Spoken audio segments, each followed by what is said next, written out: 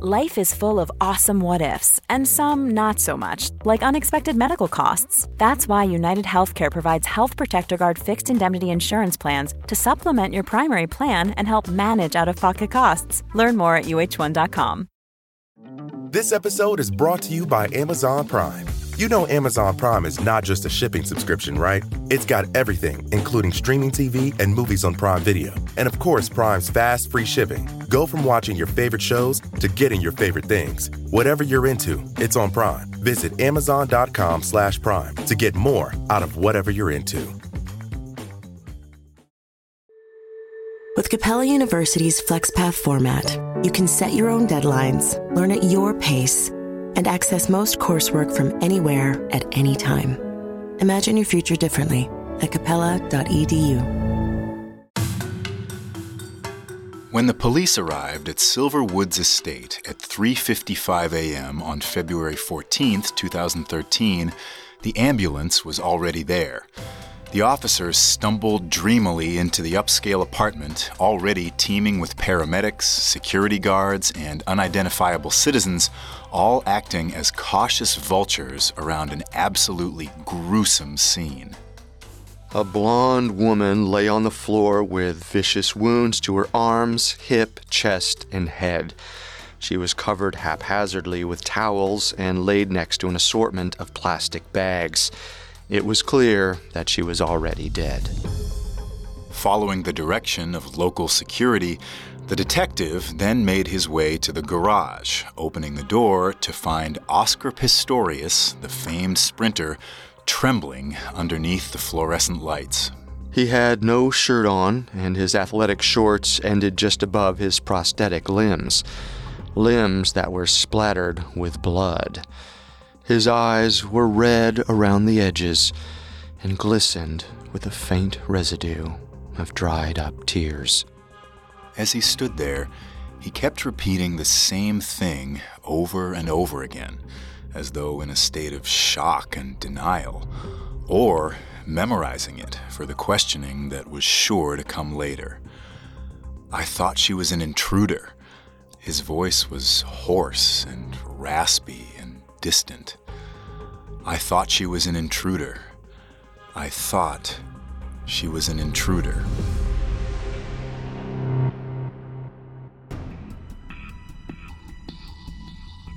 Welcome to Sports Criminals, a Parcast original.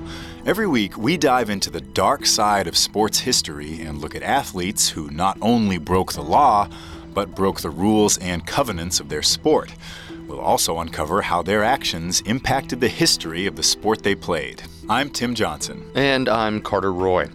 Sports are built on a foundation of fairness, with rules that aim to set up equal obstacles for two opposing sides. So why is it that so many people within this strict moral code stray outside the law? There are an untold number of athletes and others involved with the sports world that wind up in a life of debauchery.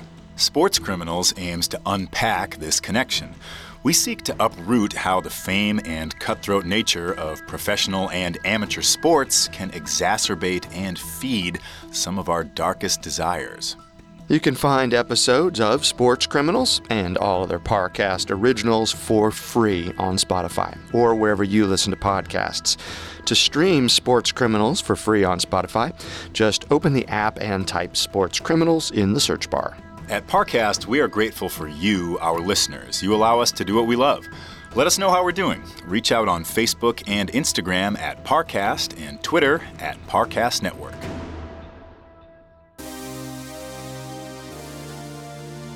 Our connection to professional athletes, more so than any other celebrity, is built on a foundation of emotion. We invest in these stars, considering their rigid discipline and motivating drive to succeed as an example to leverage in our own lives. We look up to them with a misguided certainty of their goodness, an assumption that they deserve the things that came to them because of their mental fortitude. So when that athlete falls, when they cheat, or commit a crime, it hits harder. We feel intimately damaged, betrayed almost, as though we have been living in a false whirlwind of support. In the case of Oscar Pistorius, an entire country saw one of their most revered athletes at the height of his fame destroy all hope they had in him. And naturally, they reacted with incredible emotion and anger. It was, however, this storm of excitable outrage that plagued this case from the beginning. From the second police arrived on the scene in Pretoria, South Africa, on February 14, 2013, rumors and rampant speculation hung like a dark cloud. Opinion trumped evidence, enough so that hindsight began to mix up the details of Oscar's personality. A great fear of the common person is that they will be tricked, duped by those in whom they have placed a good deal of emotional involvement. By looking in hindsight at what the media dubbed a rampant and explosive temper, by calling Oscar wealthy, aggressive, and generally careless, people were protecting themselves from emotional pain. But the reality was that they were further confusing an already incredibly complicated case. Everyone knew the bare facts. On February 14, 2013, at approximately 3 a.m, famed athlete Oscar Pistorius shot his girlfriend, Riva Steenkamp, 4 times through a closed bathroom door at his luxury apartment in Pretoria, South Africa. What they didn't know was why. Did Oscar intentionally shoot his girlfriend as the result of an explosive argument? Or did he, as his defense claimed, shoot in the door as an act of protection against a potential burglar? Well, the biggest problem with this case is that both stories, those of the prosecution and the defense, are completely unbelievable. When Oscar and Riva met at the end of 2012, they were both at relative high points in their lives. Oscar was fresh off the 2012 London Olympic Games, where, as a double amputee, he had competed against the world's top able-bodied athletes. Though Riva Steenkamp was reveling in her own celebrity status, her road was similarly rocky. She was born on August 19, 1983, in Cape Town and grew up in a rundown house with her parents Barry and June and 2 older half-siblings. Riva took her poverty in stride and from a young age resolved to make enough money to take care of her family. She got a scholarship and graduated with a Bachelor of Laws in 2005, but eventually changed her career focus to modeling and moved to Johannesburg. Her success took some time, but by 2010, she had been chosen as the cover girl for FHM, and 2 years later, booked a spot on a South African reality TV show. Her star was on the rise. She started running in more affluent circles, reveling in the high life she had always desired. Most importantly, her dreams of taking care of her parents were coming to fruition. She began to send them money from her various modeling projects and TV bookings. Then, in November of 2012, she met one of South Africa's most famous young stars. The pair was electric, the perfect celebrity couple for South Africa. They were young, beautiful, intelligent, and embodied the edgy grit that seemed to define the country. Their relationship was national news. They were in periodicals, on TV stations, seen at the country's most prestigious events. Both of them carried the confidence of underdogs who overcame adversity. Riva for rising out of poverty, and Pistorius for overcoming his amputations to compete on the world stage. South Africa, as a country, self-identified with the story of the underdog, finding a way to triumph against great adversity. Nelson Mandela, in trying to explain the country's attraction to soccer and sports in general, wrote that athletes conjure up images of our nation's prowess, and they are symbols of South Africa's struggle and hope, of a willingness to tackle every obstacle in pursuit of a shared ideal. They personify the spirit of the country. From the outside, Oscar and Riva's relationship seemed to exhibit the energy of young lovers, swept up in the intoxication of a new relationship. From the inside, however, things were perhaps slightly more tumultuous than they appeared. Last week, we explored how Oscar's jovial and innocent outward persona may have been slightly manufactured. His obsession with guns, reckless boating accident, and general careless behavior suggested issues that were masked by his fame. It seems now, in hindsight, key phrase, that his relationship with Riva Steenkamp did little to curb these behaviors. Just before the pair met, in September 2012, Pistorius allegedly shot his gun in anger out of the sunroof of a car. Pistorius' ex-girlfriend, Samantha Taylor, claimed that she, Oscar, and a friend named Darren Fresco were pulled over by a police officer. The officer saw Oscar's gun on the seat and forced him to empty the ammunition. This made Oscar furious, and he and Fresco started to rile each other up about shooting out a traffic light. It all culminated when Pistorius fired 2 shots blindly into the night. Fortunately, no one was injured, but the baffling disregard of such a foolish act is evident. After the boating accident, it was the second time in his adult life that Oscar had needlessly put others' lives in danger. Then, on January 11th, 2013, Pistorius dined out with Fresco and several other friends. Pistorius asked to see Fresco's gun. Fresco warned him that there was a bullet in the chamber, and he handed the firearm to Oscar under the table to avoid the eyes of the some 200 patrons dining in the establishment. Right after Fresco passed off the weapon, a shot rang out, shocking the entire dining area into silence. Fresco sheepishly looked below the table and saw a glaring bullet hole in the floor right next to his foot. Pistorius was panicked. He pleaded with Fresco to take the blame. The publicity would be too much. He was too big of a star to be caught in such a scandal. Fresco was more confused than anything. He thought Pistorius knew his way around a gun. How would it accidentally fire? Pistorius said, "The gun must have malfunctioned, but that's not what was important. Please, could Fresco take the rap?" Fresco tentatively agreed and sheepishly told the restaurant owner, who he personally knew, that it had just been some sort of unfortunate accident. The owner was flabbergasted. An accident? Seriously? There were children in the restaurant. When all was said and done, the owner allowed the party to finish the meal, which Oscar paid for.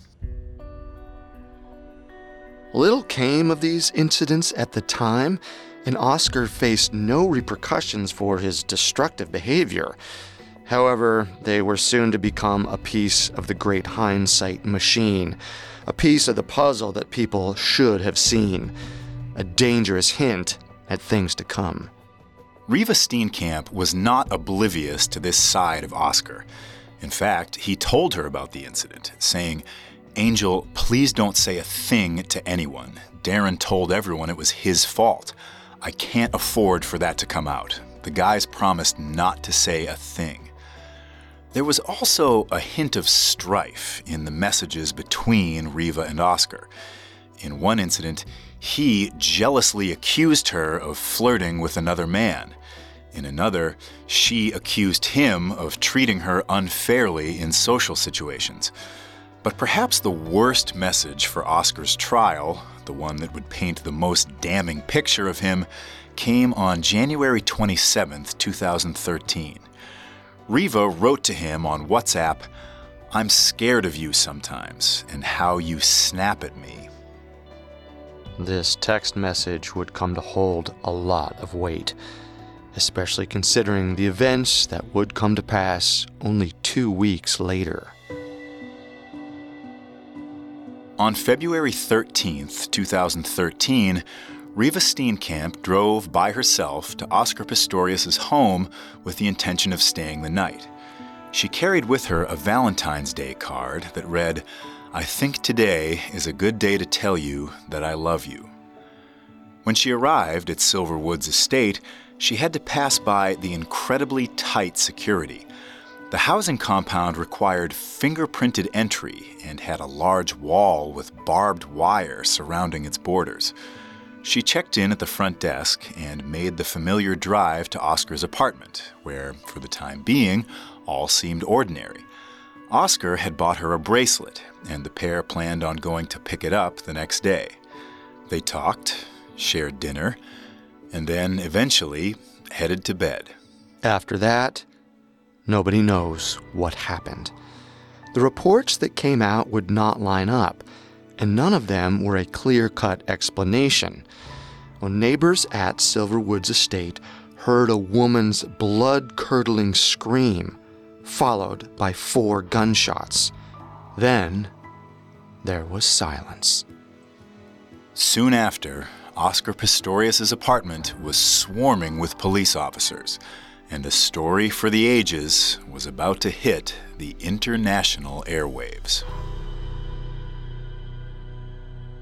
In a moment, we'll visit the immediate aftermath of Riva Steenkamp's death. This episode is brought to you by Amazon Prime.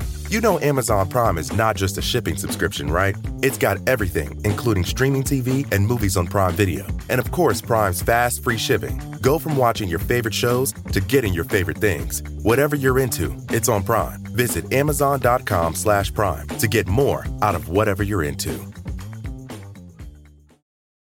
This episode is brought to you by Rakuten. Are you ready to shop?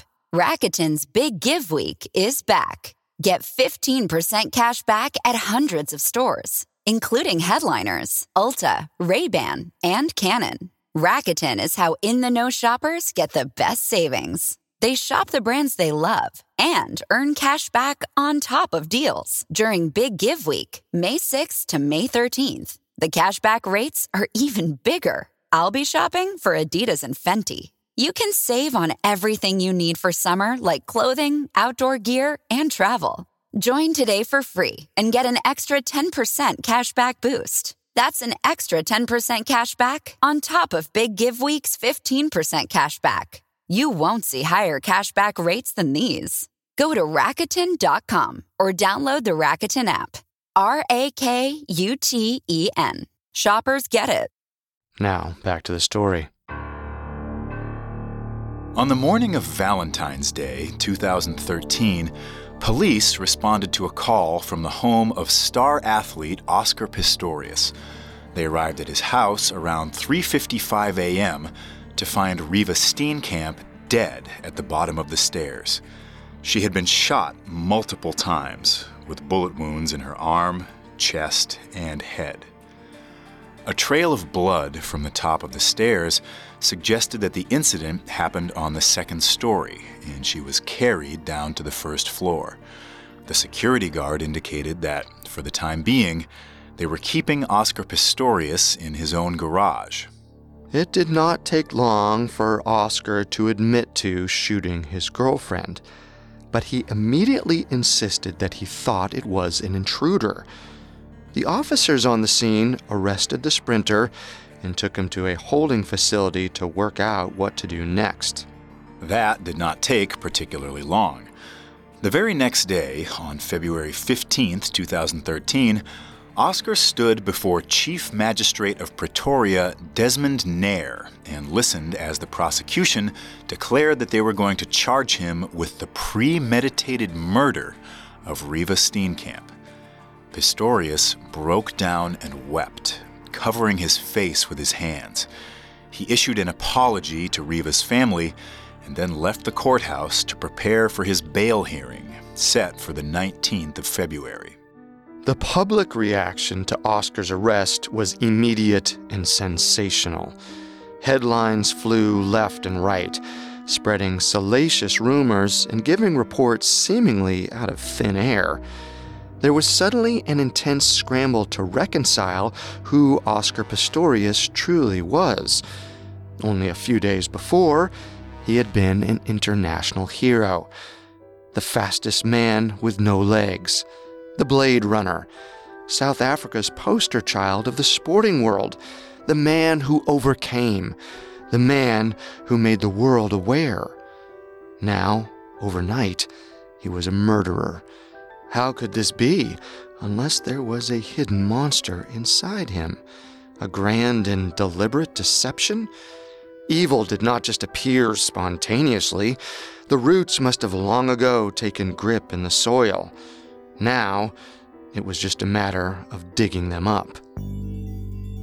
In the meantime, the rumor mill began to churn. Unsubstantiated headlines were rabid with emotional betrayal. Riva was pregnant. The couple had a terrible argument that night in which Oscar had fractured Riva's skull with a cricket bat. The police found steroids in his apartment and signs of heavy drinking. Oscar had physically abused Riva. He had a history of violence, domestic violence in particular. This was the first incident of the curse of hindsight that began to plague this case. But this was a more dangerous kind of hindsight, one that was not based on fact, but one that was looking for a cause, a hint, any sort of understanding of how this happened. And unfortunately, the police did not help the situation at all. In fact, they made the whole state of rumor-mongering much, much worse. In her first official statement to the press, police spokeswoman Denise Bucas confirmed that there had been an incident of domestic nature at Oscar Pistorius' home. The problem? This incident happened in 2009, when Oscar forcibly removed an inebriated girl from his property who was attempting to kick down one of his doors. While it might hint at Oscar's hidden aggression, Bucas did nothing to clarify that the domestic incident happened 4 years prior, long before Oscar and Riva even met. And that's not the only place where the police displayed incompetence. They also spread the rumor that they found steroids in his apartment. What they really found was an unfamiliar medication in Oscar's bedroom. The label read Testo, and so the investigators assumed it meant testosterone, which was in their immediate report. This was before the results came back from the lab, which showed it to be an herbal remedy. Well, this continuous lack of judgment by authorities at the beginning of the investigation really marred the chances that anyone was going to get a clear, objective picture of what happened that night. This was on display the most when, on February 19th, Pistorius' defense team interrogated lead detective Hilton Boata. When cross-examined by Oscar's lawyer, Barry Rue, Boata completely crumbled and gave the picture of a police department that had little idea what they were doing. Rue peppered Boata with aggressive questions, forcing him to admit that he did not actually find steroids, that he had not accounted for all the available evidence in Oscar's apartment, and that his investigative methods did not leave room for objective forensic results. Boata sheepishly admitted that he had not received the lab tests back, nor did he have the phone records. Finally, Rue forced Boata to say on the record that Pistorius' account of the night did not have any inconsistencies with the evidence he found. Well, needless to say, at the end of the hearing, Oscar was granted bail and released to his Uncle Arnold's house to await his trial. But things didn't get much better for Detective Boata. Almost immediately after his embarrassing performance at the bail hearing, the media caught wind of the fact that, back in 2009, he had been charged with 7 counts of attempted murder. The charges were initially dropped, but right around February of 2013, the case was suspiciously reopened. Detective Boata had little choice. He resigned from the case, capping off what was a disastrous beginning for the police and the prosecution's case against Oscar Pistorius. The reaction to Oscar's bail release was immediate. The African National Congress Women's League, or ANCWL, staged a protest outside of the courthouse. Because of South Africa's intense history of domestic violence, they saw Riva's case as an example of how a woman was not even safe in her loved one's home. These concerns were incredibly justified based on statistics alone. In 2016, the World Health Organization found that femicide, the murder of a female by an intimate partner, was around 5 times more likely in South Africa than the global average. In 2012, 42% of young women in South Africa reported verbal or emotional abuse. One must take these numbers into account while also considering that many incidents of domestic violence go unreported. For the ANCWL, the high-profile Pistorius case was not just about Riva Steenkamp. It was about all women who were at risk in the place they felt safest. If this case was not treated with the gravity of a real murder case, then officials were inadvertently debasing the rampant domestic violence problem in South Africa. So they were outraged that Pistorius would be given such lenient treatment for such a heinous crime. But the chaos stemmed far deeper. The athletes still had many supporters. The media swarm was absolutely turbulent. They mobbed Oscar when he left the courthouse, converging around his vehicle as his security detail tried to safely escort him away. The misinformation continued to spread. The incompetence of the police was on full display. The world was watching. It seemed that it was not just Pistorius on trial, but the entire country of South Africa. They had to get this right. But it was already apparent that this case was built around bias on both sides. Both the prosecution and the defense were going to need to rely on the age-old tactic of storytelling. Both sides would use hindsight as a method of proof. Both sides would admit that Oscar shot 4 times into his closed bathroom door. Both sides called it a terrible tragedy. But that's about where the similarities ended. So, what were these 2 sides of the story? According to Oscar Pistorius, the early morning hours of February 14th went something like this. Oscar had trouble sleeping. He always had trouble sleeping. He felt vulnerable in his bed without his prosthetics. Any old burglar could get in at any time, and they weren't afraid to use violence. Never mind that his compound was highly secure. Never mind the guns he had and the precautions he had taken. If someone was determined enough, they would get in. This was South Africa, after all. He flipped over again and stood up. It must have been the noise. His fans were letting off that excessive, monotonous exhale. He had them on the balcony with the doors open, allowing the distant sounds of the city to leak in.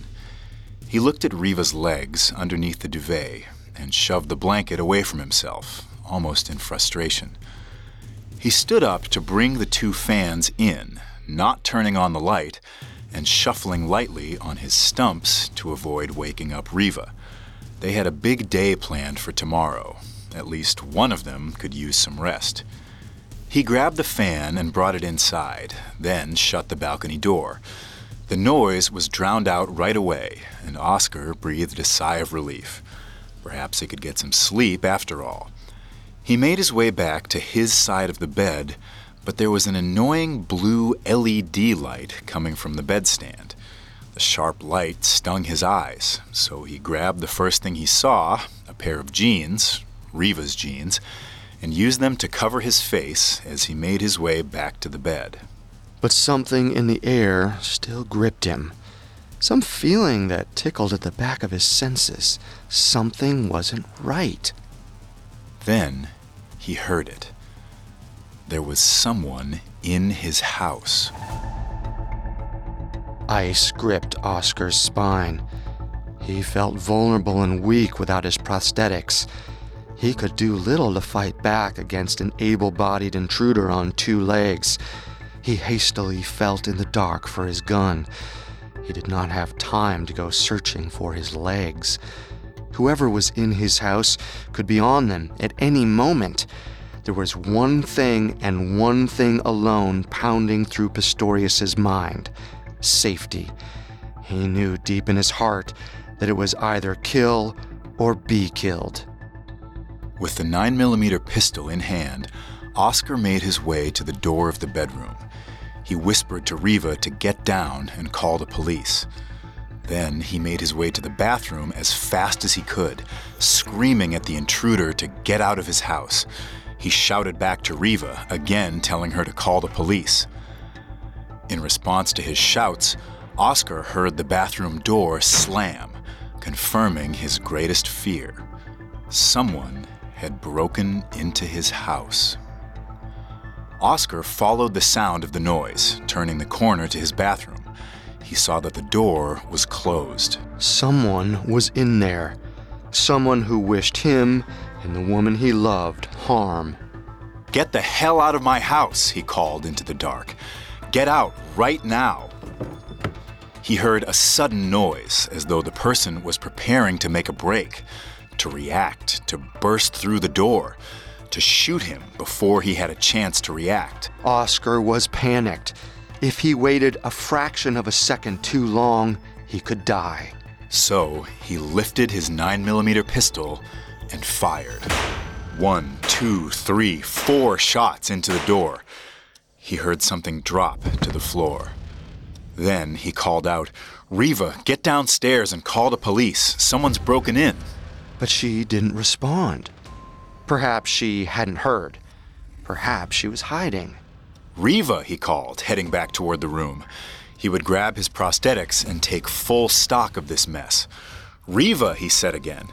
"It's okay now. I think I've got him." But when he entered the room and turned on the light, he saw the bedsheets in disarray. There was no one in the bed. And if Riva was not in the bed... Oscar tugged on his prosthetics and grabbed the nearest blunt object he could find, a cricket bat. He ran back down the hall, his heart racing, his ears ringing. No, no, no, no, no, no. It could not be. It could not be. He bashed the bathroom door with the bat 3 times until it splintered and opened. There, crumpled on the floor in a bloody heap, was Riva. Her chest moved in and out, weaker every time. She was still alive, but barely. He needed to get her help. He could still save her. Oscar picked her up, trying not to move too fast, to cause her any more harm. He carried her to the stairs and started down. But by the time she reached the bottom, she was dead.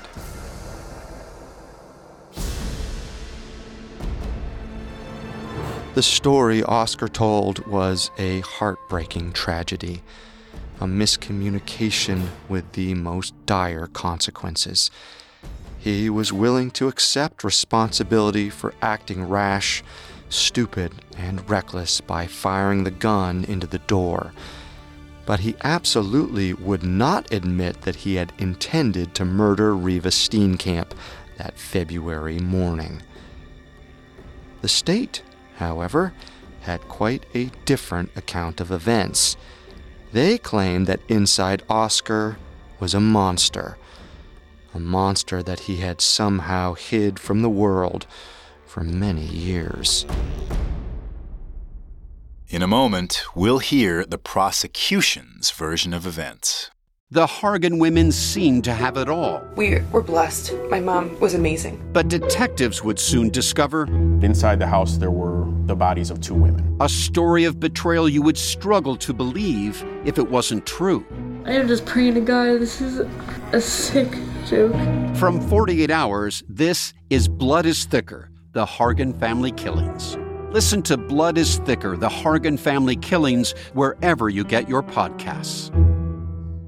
Now, back to the story. At his bail hearing on February 19, 2013, Oscar Pistorius gave his account of what happened the morning of the 14th, a sequence of terrible events that ended in the death of his girlfriend, Riva Steenkamp.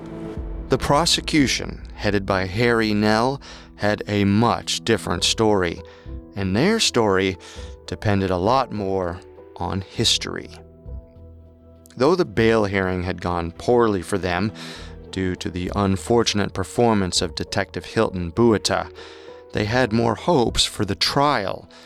They would be prepared with a full case, complete forensic evidence, and enough witnesses to shed light on what they believed to be the truth about Oscar Pistorius. The trial began on March 3, 2014, almost a year and a month after Riva Steenkamp had died. Judge Thokozile Masipa was tasked with overseeing the case, which, beyond her incredible capabilities as a judge, made for fascinating theater. Masipa had grown up in the apartheid world. As with all black people in South Africa, she was forced to suffer the injustice and violence that came with racial segregation and forced poverty. Masipa chose to fight this inequality through the rule of law. She worked a full-time job while also raising her children and studying for the bar at night. After the end of the apartheid era, she became the second black woman to be appointed to the bench of the High Court of South Africa. Her appointment had many implications beyond the case itself, but the one that stood out the most was that a black woman would be presiding over the fate of a wealthy, privileged white boy. It was a chance for the country to show, on an international stage, just how far they had come in terms of social equality. Pistorius stood against charges of possession of ammunition, 2 counts of firing a gun in public, and, of course, premeditated murder. It was the last count that prosecutor Harry Nell most wanted to focus on.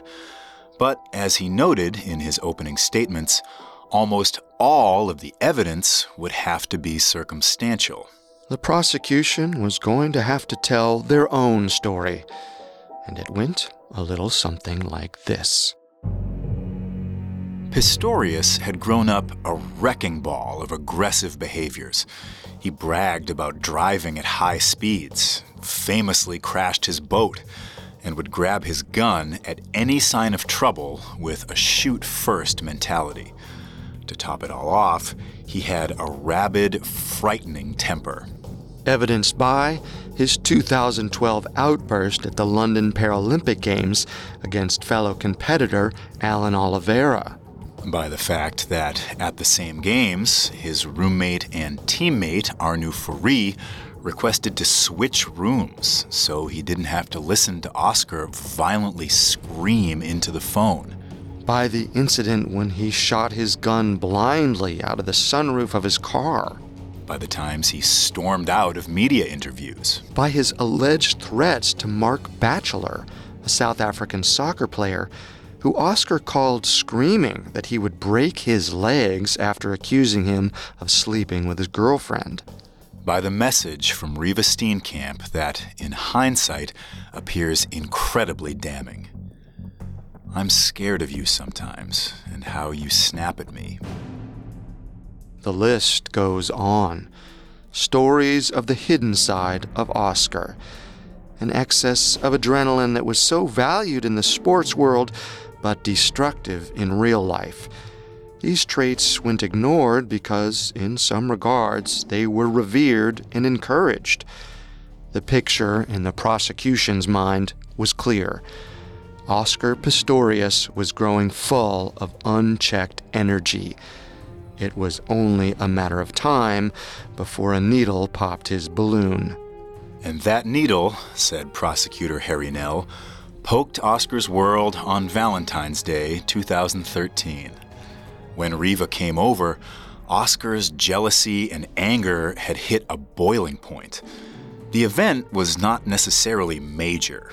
Indeed, there were no stories of infidelities or relational strife between the couple, but Oscar was known to act rashly against minor offenses. Perhaps Riva had flirted with another man, forgotten something important, looked in the wrong direction.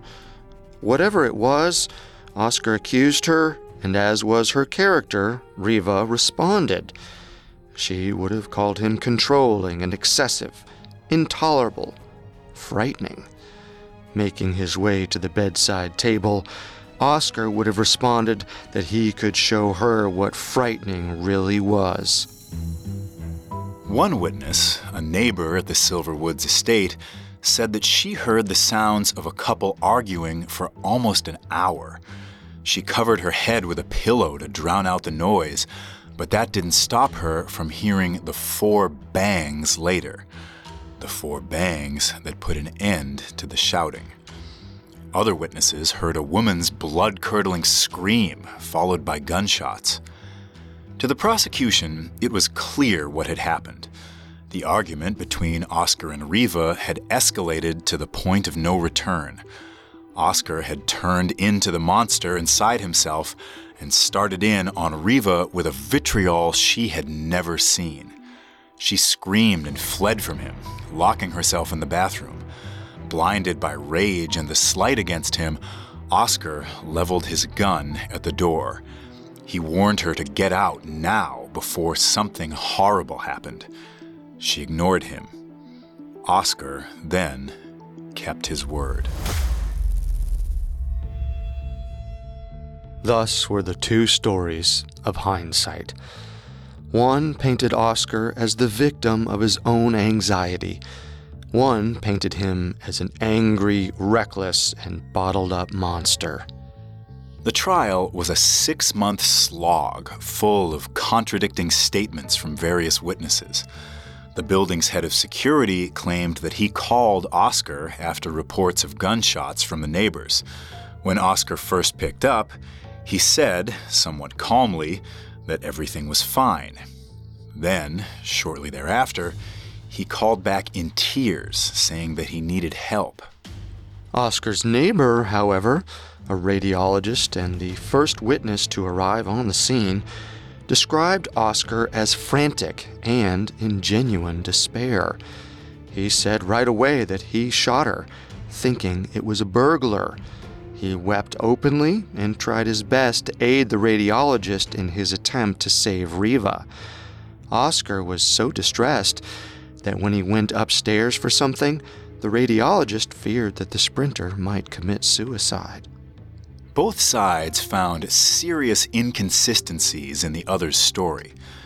The prosecution pointed out that it was extremely unlikely that Riva could skirt off to the bathroom while Oscar was turned away on the balcony pulling in fans. And if Oscar had used Riva's jeans to cover his face, as he said, how did the jeans wind up on top of the duvet cover? If he dropped the jeans there, he would have seen that Riva had kicked off the cover on the way to the bathroom and was no longer in bed. On top of that, he somehow put the fans at the foot of the bed, walked around the bed to grab his gun, and made his way to the bathroom without ever noticing whether his girlfriend was still there or not. Oscar weakly excused these things by claiming the police tampered with evidence. But there is little rationale behind this thinking. Why would police tamper with evidence to falsify Oscar's story if they didn't know what that story was yet? You cannot explain them moving around bedroom items at a crime scene through sheer incompetence. Oscar's lawyer, Barry Rue, said they wouldn't know because the prosecution failed to call Detective Hilton Buata to the witness stand. But after his performance at the bail hearing, prosecutors probably wanted to keep Buata as far away from Rue as possible. The defense, for their part, proved that the sound of a cricket bat crashing against a door sounded a lot like a gunshot. This confused the testimony of witnesses who said a woman screamed, then there were gunshots. They contended that the screams were Oscar's, who, according to friends and family, had a scream much like a woman's when he faced extreme distress. The gunshots that came after were Oscar trying to break down the door with his bat. The defense also called many witnesses to testify on the state of Oscar and Riva's relationship. They cited that there was no evidence of abuse outside of normal interrelationship jealousy. They highlighted Pistorius' amputations as a source of anxiety, not inner anger. They had him walk around the courtroom on his stumps to show his vulnerability without his prosthetics. They brought a psychiatrist to the stand to testify that Pistorius had general anxiety disorder, though after prolonged evaluations, the results of his diagnosis were inconclusive. Friends and family claimed that his outbursts were from deep-rooted fears and insecurities. All the while, the protests raged outside, with the ANC Women's League on one side and a pro-Pistorius contingent on the other. Both wanted justice, but every day it was becoming clear that no one knew what justice was. Still, the world waited with a perplexed intoxication. The details of the trial are immense and incredibly complex, and we don't have the time to go through them all, but the point is this. It was clear neither side was giving a complete picture of the real story. From Oscar's point of view, it seems at the very least like he was crafting some extreme exaggerations to make himself seem as innocent as possible, a victim of tragic circumstance and nothing more. Judge Masipa went so far as to call Pistorius a very poor witness who backtracked often and constantly contradicted himself. In the case of the prosecution, from the outset they were covering up shoddy police work, something they never quite recovered from. After all, it's incredibly difficult to prove guilt from circumstantial evidence and inconsistent witness testimonies, from simply telling a story. Then, on the 11th of September 2014, Judge Thokozile Masipa came to her decision.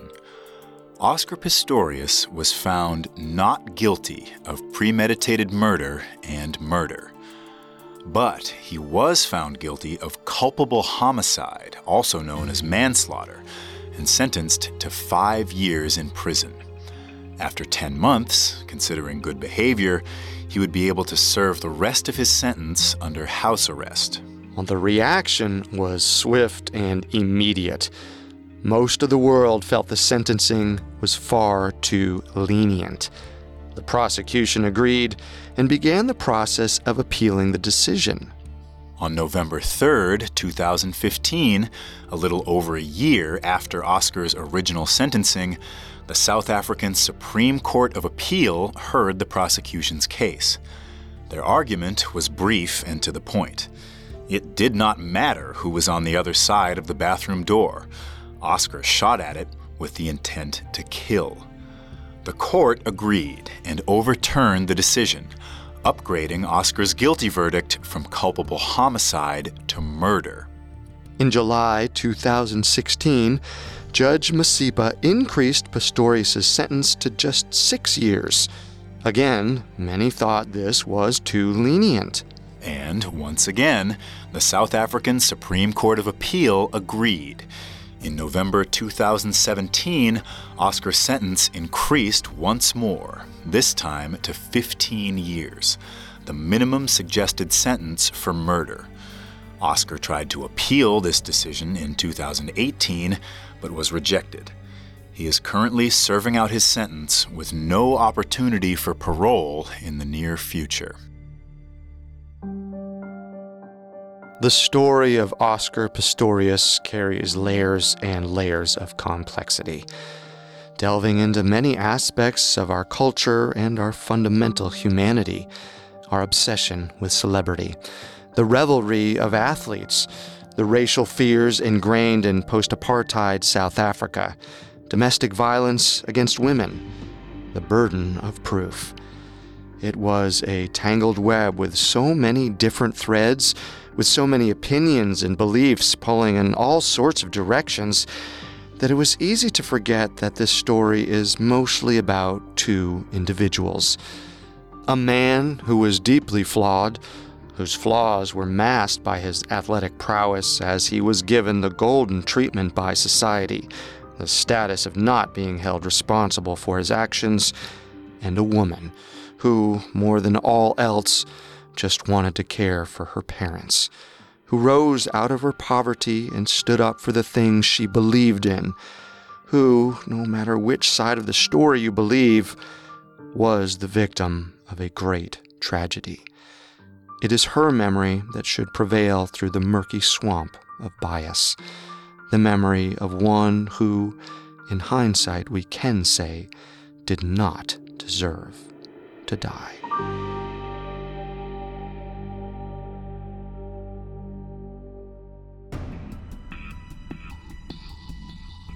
Thanks again for listening to Sports Criminals. We'll be back next week with a new episode.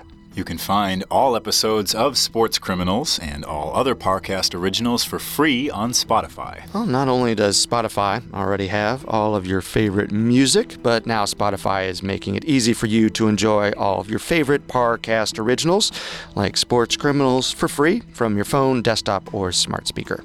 To stream Sports Criminals on Spotify, just open the app, tap Browse, and type Sports Criminals in the search bar. And don't forget to follow us on Facebook and Instagram at Parcast and Twitter at Parcast Network.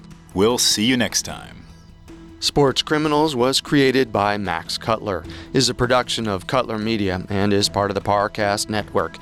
It is produced by Max and Ron Cutler, sound design by Ron Shapiro, with production assistance by Paul Mahler, Maggie Admire, and Freddie Beckley.